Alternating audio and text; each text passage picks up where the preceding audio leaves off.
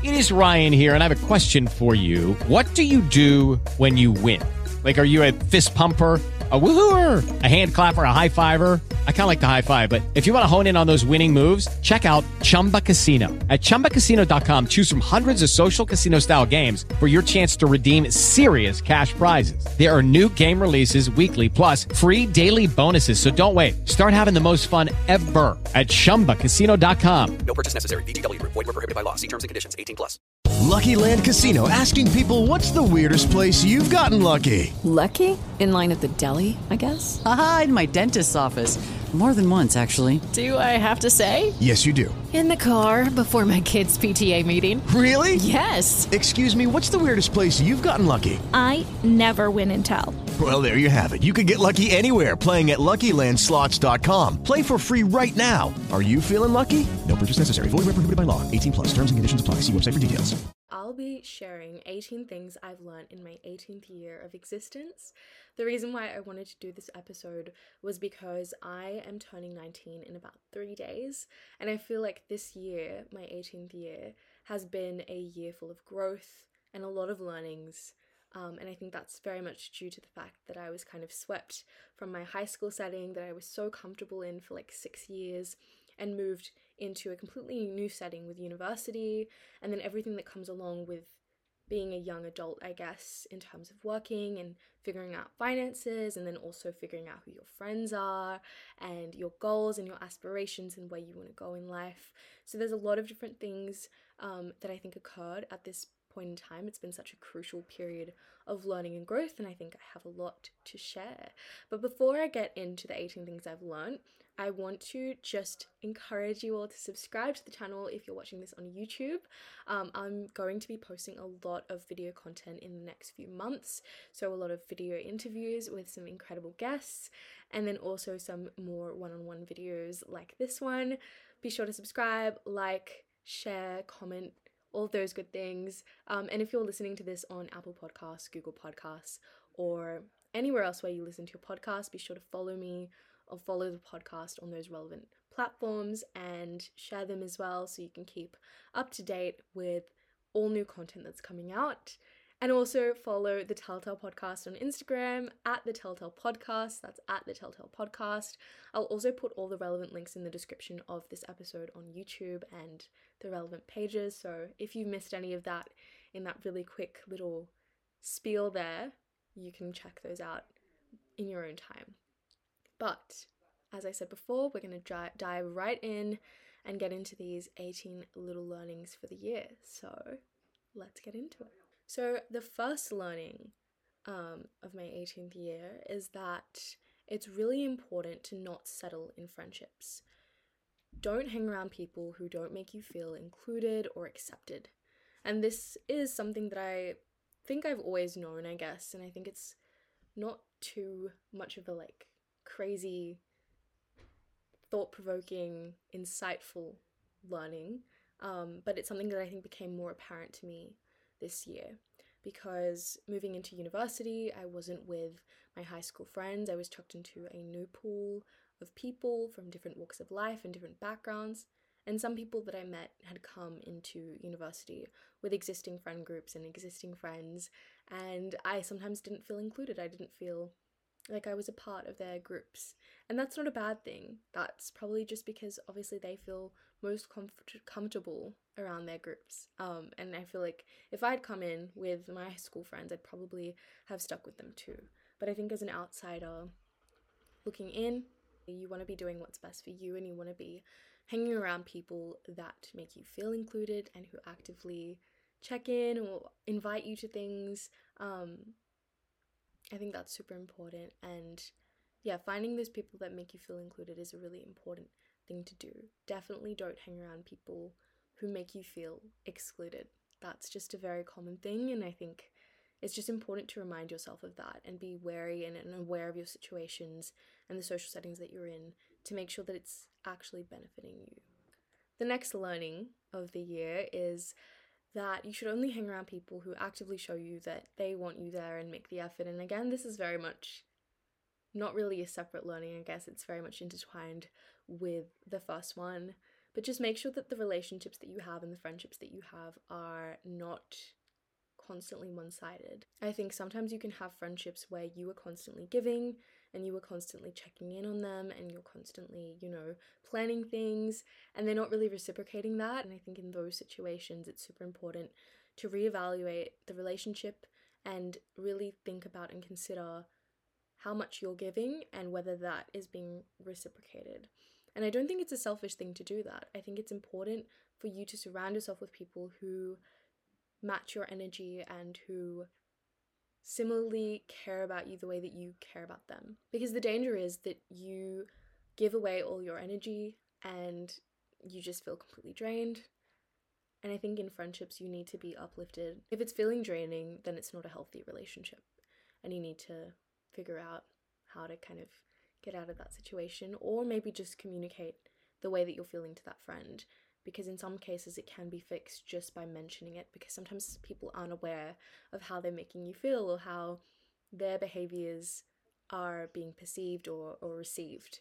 Do you know what I mean? I think us as humans, we aren't always conscious of how we behave, how our behaviors affect other people. Some people are very much aware of it, but others aren't. So it's important to try and communicate it if you do want to salvage that friendship. But if you've kind of had enough and you feel like maybe even after communicating it, nothing's changed, then I definitely think it's important to potentially distance yourself or just, move on. The next learning is that if you ever feel like you're giving more in a friendship than you're receiving back, it's important to stop. Again, this is very interlinked. All these learnings are very interlinked, I think. But sometimes in the absence of your support or your advice and your presence, these friends have the chance to reflect on how much of a positive impact you had on their life, or, how much you were giving to the friendship. And I think with time and space, people have time to reflect. I think when you are in a friendship where you're constantly giving to another person, they never have the time or never take the time to reflect on how they're behaving, because they feel like they can kind of get away with those behaviors because you're still kind of giving them the same type of energy. But I think once you remove yourself from the situation a little bit, people can actually reflect on, like that friend was such a positive influence in my life or was such a constant in my life, and I wasn't, there for them in the same way. So I think, cutting yourself off or distancing yourself is sometimes a positive thing, if you feel like after communicating your issues or concerns, nothing's really coming out of that. I think as well, this is just a tiny thing, but also in friendships where you are constantly in conversations, asking questions, checking up on them, or trying to initiate conversations, and they never ask back or never kind of reciprocate in that same manner. They just will spend the time talking about themselves, talking about their issues, ranting to you, almost kind of like dumping a lot of their baggage onto you, but never taking your advice or never reciprocating in terms of asking back and checking in with you and how you are. And I think especially on that point of not taking your advice, of course people don't have to take your advice, right? But I think if a friend is coming to you constantly with an issue and you are taking the time and the energy to provide them with advice and give them some sort of, direction on how they can go about it in the future, but they just continually ignore your advice and just want to rant at you, it's kind of like a thing of, so why are you coming to me? Do you actually want advice? Or are you just here to dump all of your issues onto me like I'm some sort of punching bag for you? Do you know what I mean? And then never reciprocating in terms of checking in with you. I think that's quite a toxic cycle and quite a toxic pattern, something to be aware of, because I think that is also incredibly draining with relationships and friendships. It's important for you both to be there for each other, but to also acknowledge, but to also be able to take constructive criticism. It shouldn't be a one-sided type thing in a friendship at all. So that is another learning. I think another thing that I've come to learn, or come to realize at least, is that you shouldn't tolerate disrespect from a friend, regardless of whether they can be nice to you sometimes. If they're ever making you feel disrespected, and that's consistent, that's a consistent pattern, you need to leave the situation. I think if you feel disrespected at times, but you communicate that and they fix their behavior, again, there are ways around these types of issues. But if you've communicated how you feel about something, how you felt disrespected in a situation, and they continue to disrespect you in that same way, regardless of the fact that they can be really nice to you sometimes and can be really caring and they have redeeming factors, you cannot shield them from the fact that they are disrespecting you. Do you know what I mean? That doesn't compensate for the disrespect. And I think sometimes people get trapped in, again, these toxic relationships or toxic friendships, toxic situations, because they constantly are like, oh, but like she's really nice to me sometimes, or he's really nice to me sometimes, or they're really nice to me sometimes, or they care about me, or they buy me things, or they go out with me, or they invite me places. But if they're disrespecting you, if they're, crossing boundaries, if they're calling you names that you don't feel comfortable with, or if they're just bringing a lot of negative energy into your life, I think you need to acknowledge those. You cannot allow those good behaviors to compensate for the bad. So it's just I think it's just important to acknowledge those issues and don't let people get away with things just because they're nice sometimes. So yeah, basically those questions, a lot of them were basically saying you need to distance yourself and cut yourself off from certain people. And I think that's something that I'm learning to do, and it's something I always used to find really difficult because I like people and I want to see the good in people. And I think sometimes, you can kind of just, self-sabotage by surrounding yourself with people who aren't actually good, but you are constantly trying to just see the good, if you know what I'm saying. The next learning, the fifth learning, is be friendly with everyone, but don't be friends with everyone.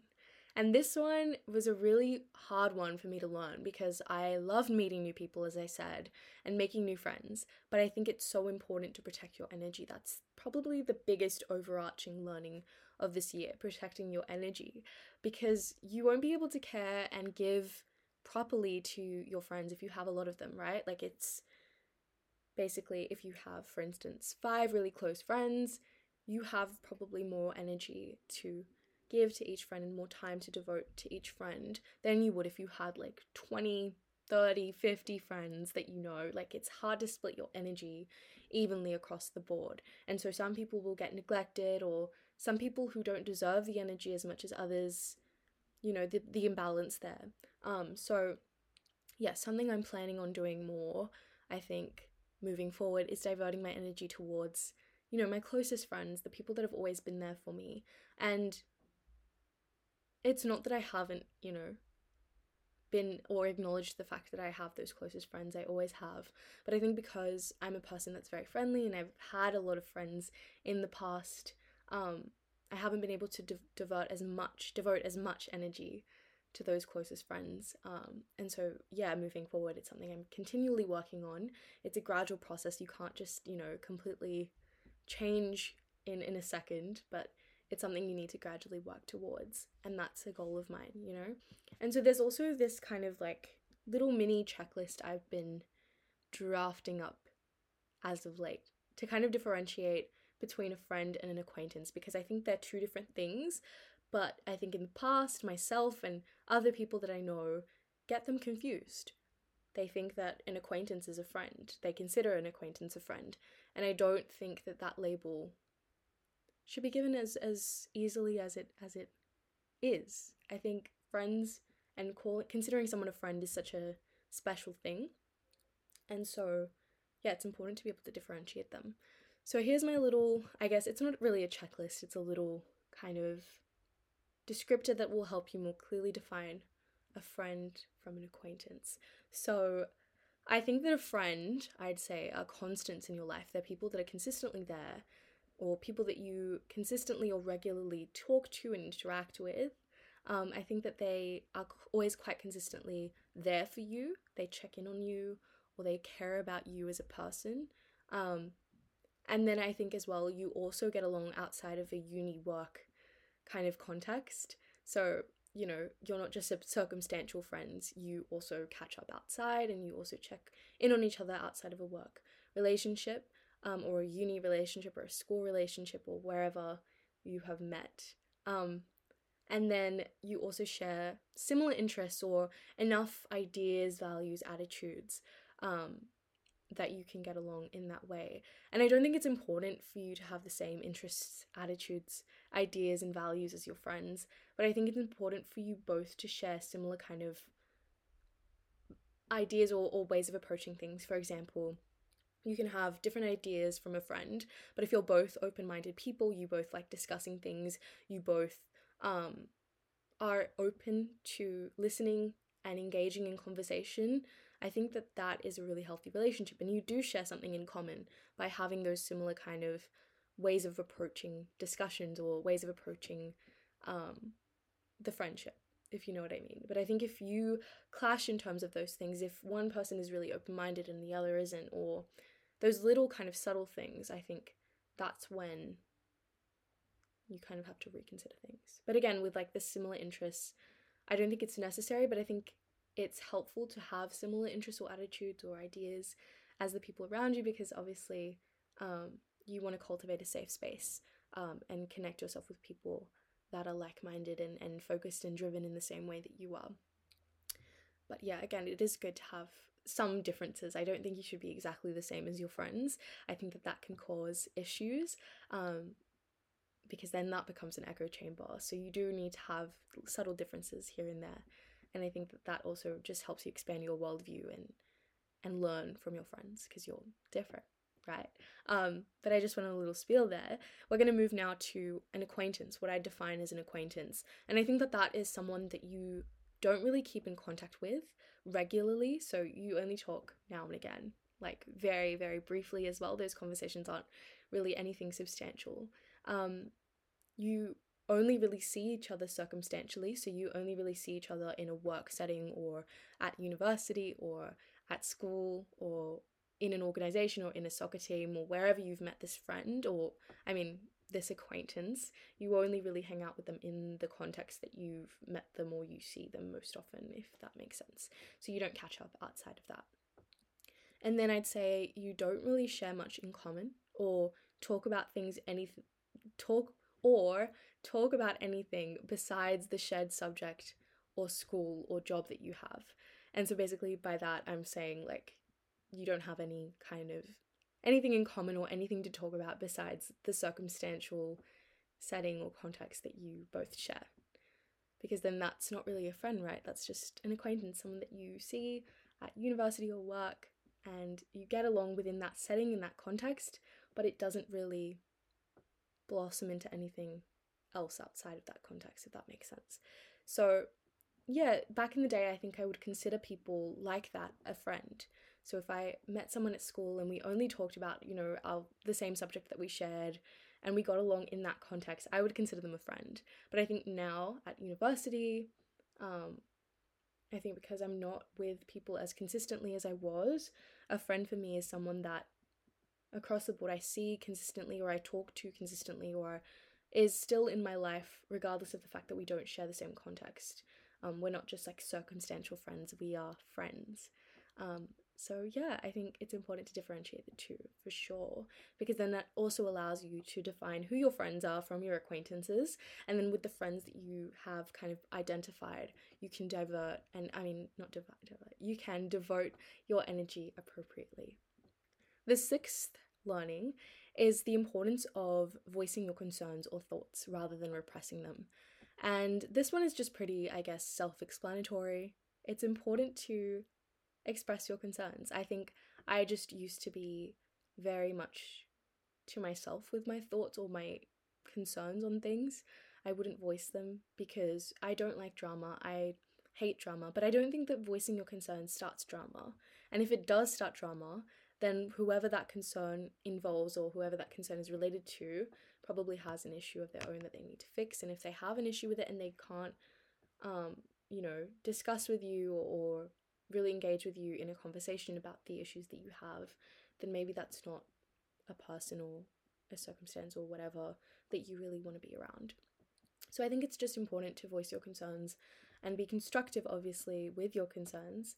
Don't just like tell someone that, like, you know, you hate them or something.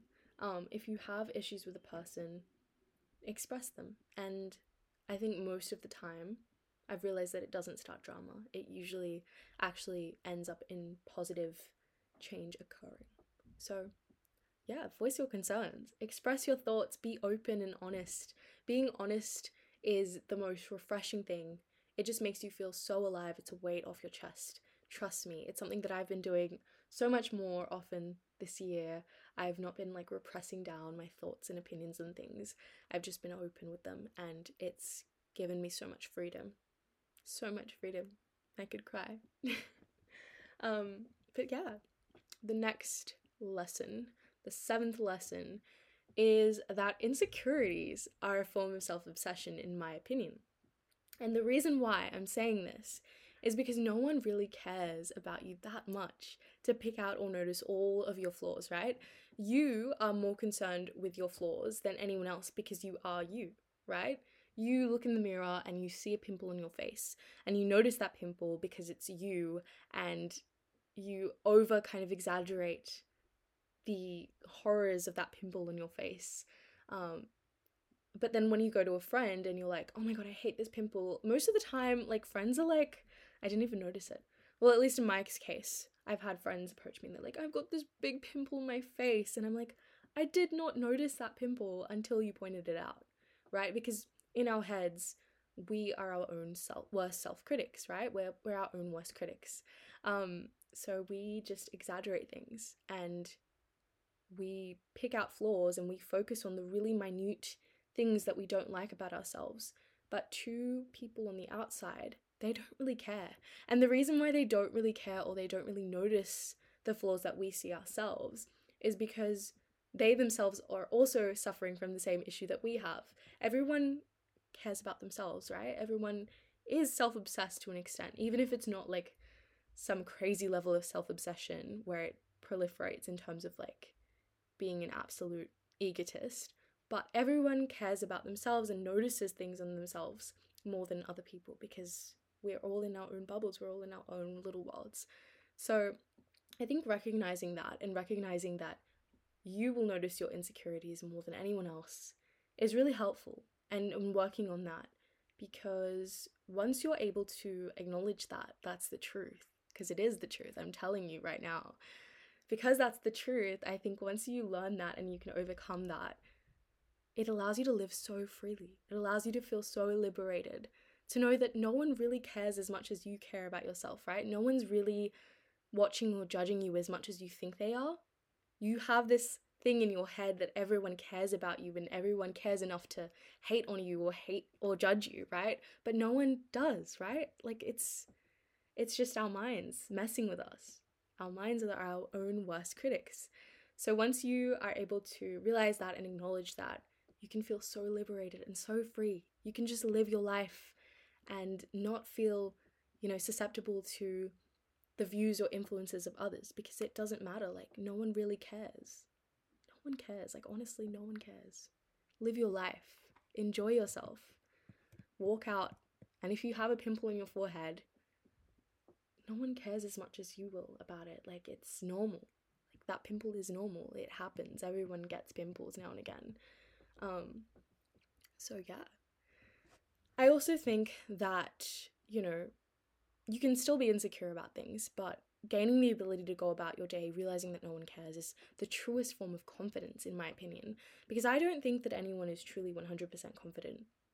You can point out a really confident person, but I don't think that they are 100% confident. They still have their insecurities now and again. They're just either really good at masking it, or they can push them aside because they realize that no one really cares, and that like life is too short, and that you've just got to move and enjoy yourself and make the most out of your experience.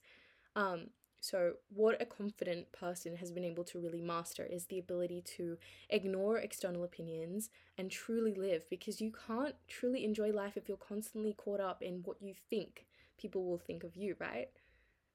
If you just stop preempting whatever you believe that someone's going to believe about you, which is when I'm explaining that, it already sounds like absolutely ridiculous, right?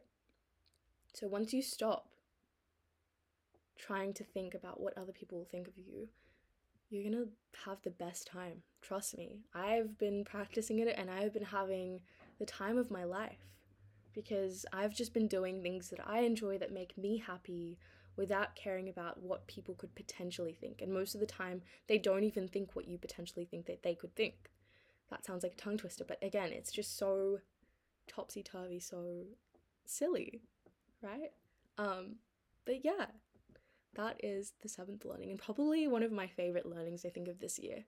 The 8th learning of this year is that when you're nervous about something, you should ask yourself, realistically, what is the worst thing that could happen? And then, once you do that, you want to compare the worst thing that could happen to the best thing that could happen. And I think that can help you rationally pick out any insecurities that you have or any fears or irrational fears that you have and be able to move forward. So for example, when I'm talking about this, I'm talking about signing up for something, if you're running for something. So I think this year I wanted to run for this position in the Law Society. This was at the beginning of the year. It was like a first year law rep thing. And I was so intimidated about it because 1, I didn't know anyone really well. 2, there were some great candidates up for the same role as me. 3, I just didn't want to face the embarrassment of not getting in, right? Like I was putting myself on the line and I didn't want to embarrass myself like that. So in my head, the worst thing that could happen was that I wouldn't get in. My name would be on the ballot sheet. Everyone would remember me as the girl who didn't make it in to first year rep. But then the best thing that could happen is I get that role and I'm able to fulfill it and have a really good time and meet people and, you know, hold cool events or whatever. And between the two, right, the best outcome was really, I feel like it trumps basically that little embarrassment, right? Because the embarrassment that I felt I would have in my head, in reality, wouldn't actually occur, right? It's again my head, my mind playing tricks on me, right? Because if I didn't make it into that role, 1, there'd probably be other people that didn't make it as well, right? We'd all be in the same kind of pool.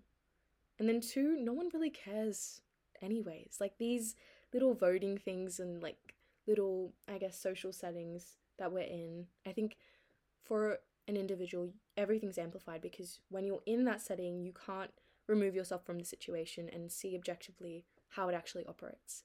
But in reality, now that I've finished my first year, no one really cared about who went for the role, right?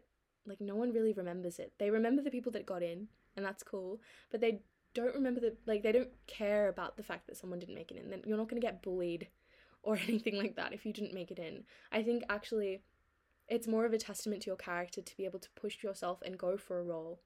And so I think actually in turn, the worst thing that could happen is actually a good thing. It's a learning curve, right? You went for it, you tried. I think it's always important to try things regardless of whether you get in or not. And I think pushing yourself out of your comfort zone is a win. So to be fair, honestly, the worst thing that I thought could happen would have actually been a win in a way, because I would have pushed myself out of my comfort zone, tried something new regardless. And then obviously the best thing would have been that I got in. And I did get in. So again, it was just my mind playing tricks with me, right? But even if I hadn't gotten in, I think it would have been a win for me. So that's an important, I think, learning in a very roundabout way. Ask yourself what the worst thing that could happen is, and then compare it to the best thing that could happen. And then I think something that I should add is that with that worst thing that you thought could happen, try and spin it in a way where it's a positive. And most of the time, when you're nervous about something, it's because you're running for something or you're trying out for a position or whatever. Usually the worst thing that can come out of that situation is you don't get in, but in reality, going for that position and just giving it a go, I think is such a win. Such a character, so telling of your character, I think. So telling of your grit and determination. And the more things you try for, the more opportunity that you have to get in or to win in the future. I think some of the best people have tried things and lost in their lives. It's character building, so go for it. This also, I kind of covered the 9th point with that 8th point, but the world doesn't stop moving even if you're unsuccessful, and people forget things really quickly. They don't remember. They don't remember at all. Like, something will happen now, and, you know, maybe you'll get embarrassed for a few months, right? But after those months, after those few months, after a year, after however long, no one's gonna remember. No one cares. Because this links back to our other point, where we're saying that everyone cares about themselves. Everyone's so focused on what they're doing and their lives and everything that's going on in their kind of situations, that if you lose something a year ago, they probably won't remember. They don't care enough to remember. And I think if they do care enough to remember something that you lost like a year or two ago, that probably means that nothing is going on in their life and they have some issues and insecurities that they need to work on, because they shouldn't be obsessing over you and your losses so much. I think that's a bit toxic, right? So just live your life, give things a go, and expand your mind and your horizons. And it's for the plot. Like, everything's for the plot. If you lose, it's for the plot, right? Make your story super interesting, because the win that you get, and the opportunities that kind of thing could present for you are also for the plot. So just go for it. Go for it is basically essentially what I'm saying. So hopefully that's been helpful, I think, because that's a fear that I think a lot of people have, getting nervous about things. But yeah, it's a mental jump that you have to make to help yourself just go for things without any fear of pushback. The 10th thing that I've learned is that cafe food is expensive. It's so expensive. It's expensive, right? Like, especially in the city, you can go and you'll order things that are like $25 a pop, right? One-off purchase, that's fine. It's not reasonable, but it's fine. It's whatever. But cumulatively, it's a lot of money. I don't recommend going to cafes all the time. And if you follow my TikTok, at Kayla Emily, I'm also at Kayla Emily on Instagram, if you want to follow me there. But if you follow me on TikTok, you know that I have been cafe hopping recently quite a bit, and it's something that I'm going to be stopping next year, because as I said, cafe food is expensive and cumulatively it adds up. So something I want to do more is definitely budget a little bit better.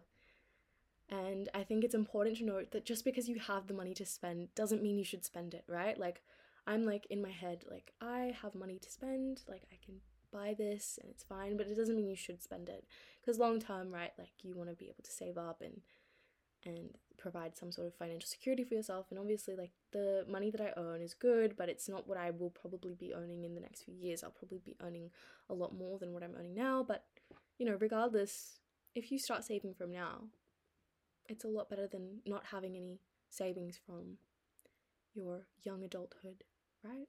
So that's definitely a consideration of mine. Definitely looking to start budgeting and stop splurging in the new year. But obviously, I say this with a grain of salt because it is the holidays at the moment, and I will be splurging just a little bit before coming to this stringent period of my life. So bear with, you will still be seeing a lot of cafe content in the next month or so because it's my holidays. But I think once I get back to uni, there'll be a lot less cafe splurging and a lot more being savvy with money and probably eating stuff from home or stuff that's a little less expensive. The next learning, number 11, I love the number 11, is that the most aesthetic cafes and restaurants often have the worst tasting food. And this is so sad, right? Because I love being in beautiful spaces. I love being in really nice cafes, restaurants, bookstores, shops, whatever it is. They just create a really nice ambience and a really nice vibe, and I feel chilled and relaxed, especially if I'm studying in a cafe or whatever it is. But a lot of the time they don't have the best food. You go to like some dingy little corner shop and they have the best food sometimes. But obviously, for the sake of vlog content that I've been doing or foodie content, it's been fun to explore some different cafes, but definitely note that a lot of these beautiful looking cafes don't always have the food as on par as the aesthetics. make sure you check out those dingy little cafes that are close by, because sometimes they have the best food. Sometimes they are hidden gems. Don't judge a book by its cover, essentially. Learning number 12 is that you can attract opportunities when you're operating on the right frequency. What I mean by this is that when you are focused, when you know what your goals are, when you're slowly working towards them, when you're, doing things that are putting you in a position that will help you reach those goals, even if they're small, I think in those periods of time where you're really motivated and you're really focused and you know who you are and you know your direction, that's when the best opportunities come. I think they just float into your life. And it seems almost magical and mystical, like, oh my God, right timing type thing. But it's usually because you were on the right frequency. And I think by, doing little things that help you achieve your goals, you're going to meet more like-minded people, more people that will potentially be able to offer you opportunities that are aligned with your goal and your vision. So I think it's super important to put yourself and position yourself in the right way to get to your goals. Obviously, I'm talking very vaguely here because everyone has very different goals and very different things that they want in life. But I think for me, I would say maybe in terms of career or my aspirations for the future and the type of person that I want to be, I just kind of, explore different avenues that are aligned with my passions and my interests. And from those little things that I join and those little, places that I go and attend, I meet a lot of people that are similarly minded, or I meet a lot of people who are kind of pursuing similar directions. And then from those people and from the experiences that I learn, I find new experiences where I meet new people and I meet, people that can help me, on my journey, and I can similarly help them, and opportunities just pop up. But they're not magical, they're not mystical. It's because you've aligned yourself and you're operating on the right frequency.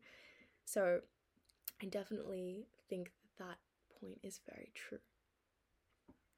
The 13th thing that I've learned this year is the true importance of giving yourself structure or routine. And this is mainly because in high school, it was so normal to have that routine and that structure. It was consistent. It was laid out for me. I had my timetable. I knew where I was going every day. It was a 9 to 3 consistent kind of routine for me. But only until I left high school was when I realized how much I relied and thrived off of the routine. I loved having structure. It just gave me direction. It gave me purpose. I knew where I was. I knew where I was going. Everything was laid out for me beautifully. But in university, things are just so different. Your schedule and your timetable changes all the time. You're not even on campus every day, all day. It's usually quite, random sometimes. You have work as well, and then you have, people to catch up with, or some people go partying, some people want to enjoy their social life and do other things, extracurriculars, whatever it is. So I think I've just found it really important for me to be able to create structure for myself. And I think being responsible with that, trying to maintain some sort of structure or routine every week has helped me get back into the flow of things a little bit more. So for me, I love Google Calendar personally. I'm a Google Calendar advocate, but I know some people use things like Notion, or they just write down in a diary. I think diaries work well too. But basically, I plan out my week on Google Calendar. On the Sunday of the upcoming week, I sit down for maybe not even that long. It's probably 10-15 minutes at most. And I basically just section off events for whatever I have on that day. So if it's a class, or if it's a study session, or if I need to study certain points of the day, I just allocate it accordingly. Obviously give yourself time for breaks or for lunch or whatever it is, or for catch-ups and so forth. But just planning it out, blocking that time out, helps you gain a little bit more structure and routine and know where you're going and feel more organized and productive with your days. Because it's super easy when you don't have structure to just sit down and relax and not do anything. I think that I've been victim to that many times this year. I've just, I haven't kept my schedule up to date, and I've just, lied on the couch all day on TikTok, right? So having that structure has helped me get back into my not grind mode, but my productive self.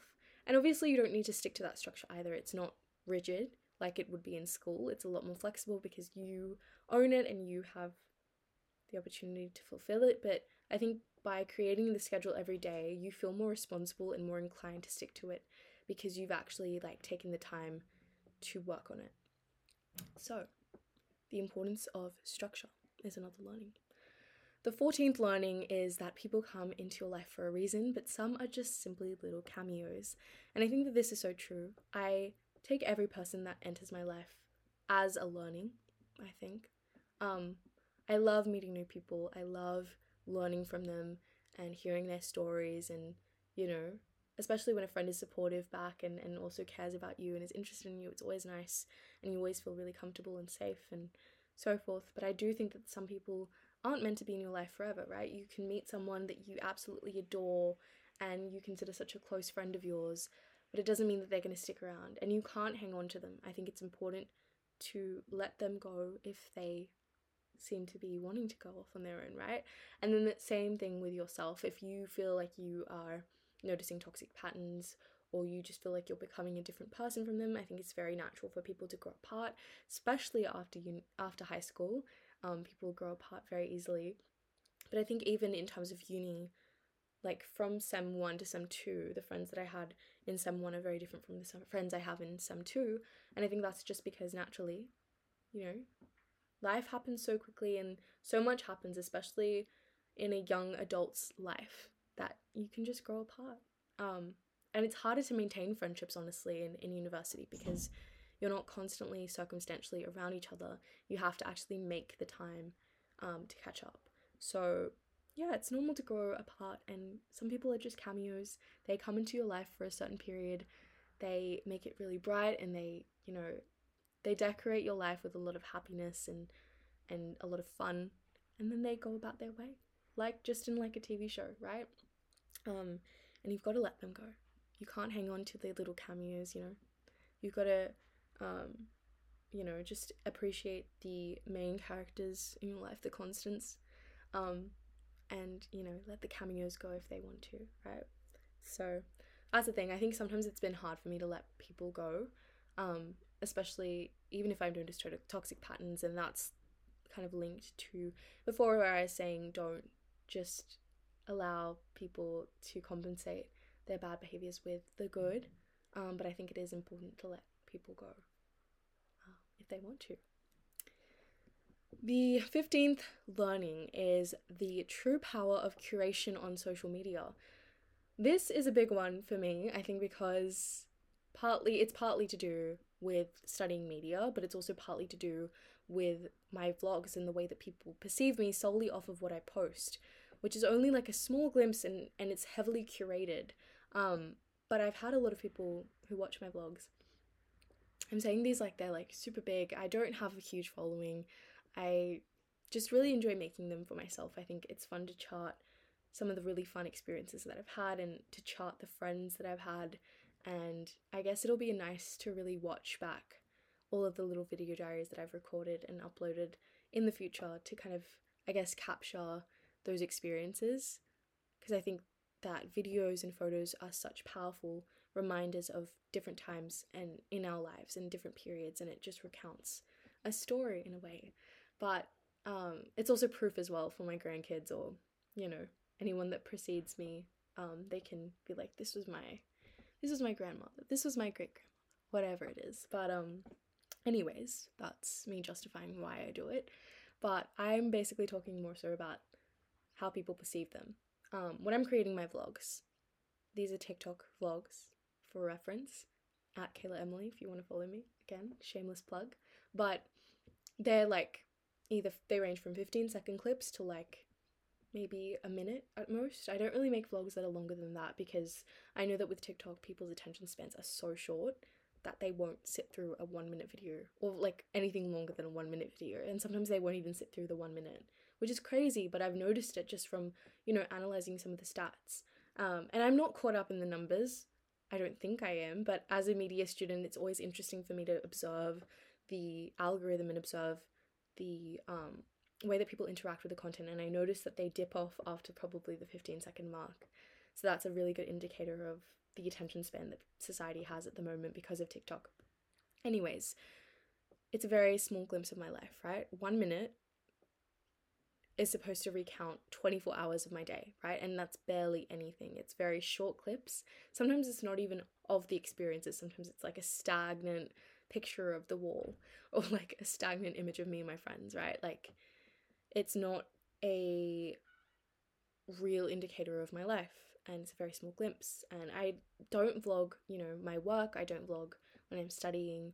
I don't vlog moments that are personal and private to me, because that's just boundaries. That's just not what I'm willing to share. And it's not because they're bad things. A lot of them are amazing things, but that's the thing. Like, I want to keep those moments sacred and private.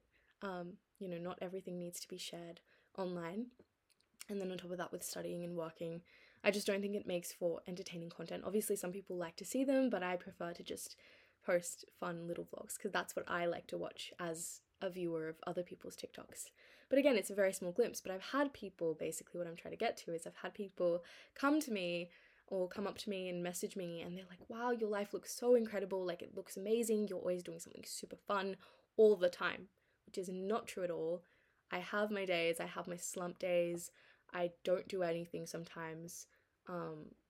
It's just very highly curated, and it's not intentional. It's not me trying to brag like, wow, my life looks so amazing. It's not that at all. I just want to capture the really fun moments so I can look back on them. And then also, as I said, some things I just prefer to keep private. But I guess from an outside perspective, what people see, they just think that my life is like amazing all the time, and it's not. And that's the power of social media, I think. It's just really amplified the power of social media to me, and the fact that, what you're seeing online isn't real, because I know it isn't real as someone that's creating content. So I can imagine that, the people that I look up to as content creators are also in similar positions. They're curating their posts, they're making them look perfect. They're, I don't think I make myself look perfect intentionally. I think I just record what I find fun. But again, like, it's not about the intention, it's about the way that other people perceive it. And it's like art, right? Like, everyone has subjective opinions on things, and everyone perceives things in different ways. So some people could think that I look perfect, some people could think that I'm trying to create this perfect image, some people could think that, I'm lying or something, villainize me. But genuinely, I can genuinely say that I just really enjoy filming content. Like, I find it so fun, and I think because I'm a media student, it's so fun to engage with social media and to play around with it, and to play around with editing and recording and charting my experiences as a video diary. And I'm not concerned with the numbers. I don't have that many followers, right? So that's not really a big issue for me. I just enjoy I just enjoy having fun with it. And I think that a lot of people enjoy watching them too, from what I've heard. So I'm like, if people are enjoying it, then that's just a pro of it, right? And I'll keep creating the content as long as people enjoy it. But even if they stop enjoying it, I probably would still try and create that content as long as I had the time. And I do think that next year will get a bit hectic for me. Second year, and I have a lot of other things going on, so we'll see how long I can maintain it for.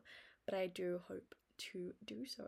The next learning, the 16th learning, is that friendships and relationships in your life shouldn't feel forced. They should be easy.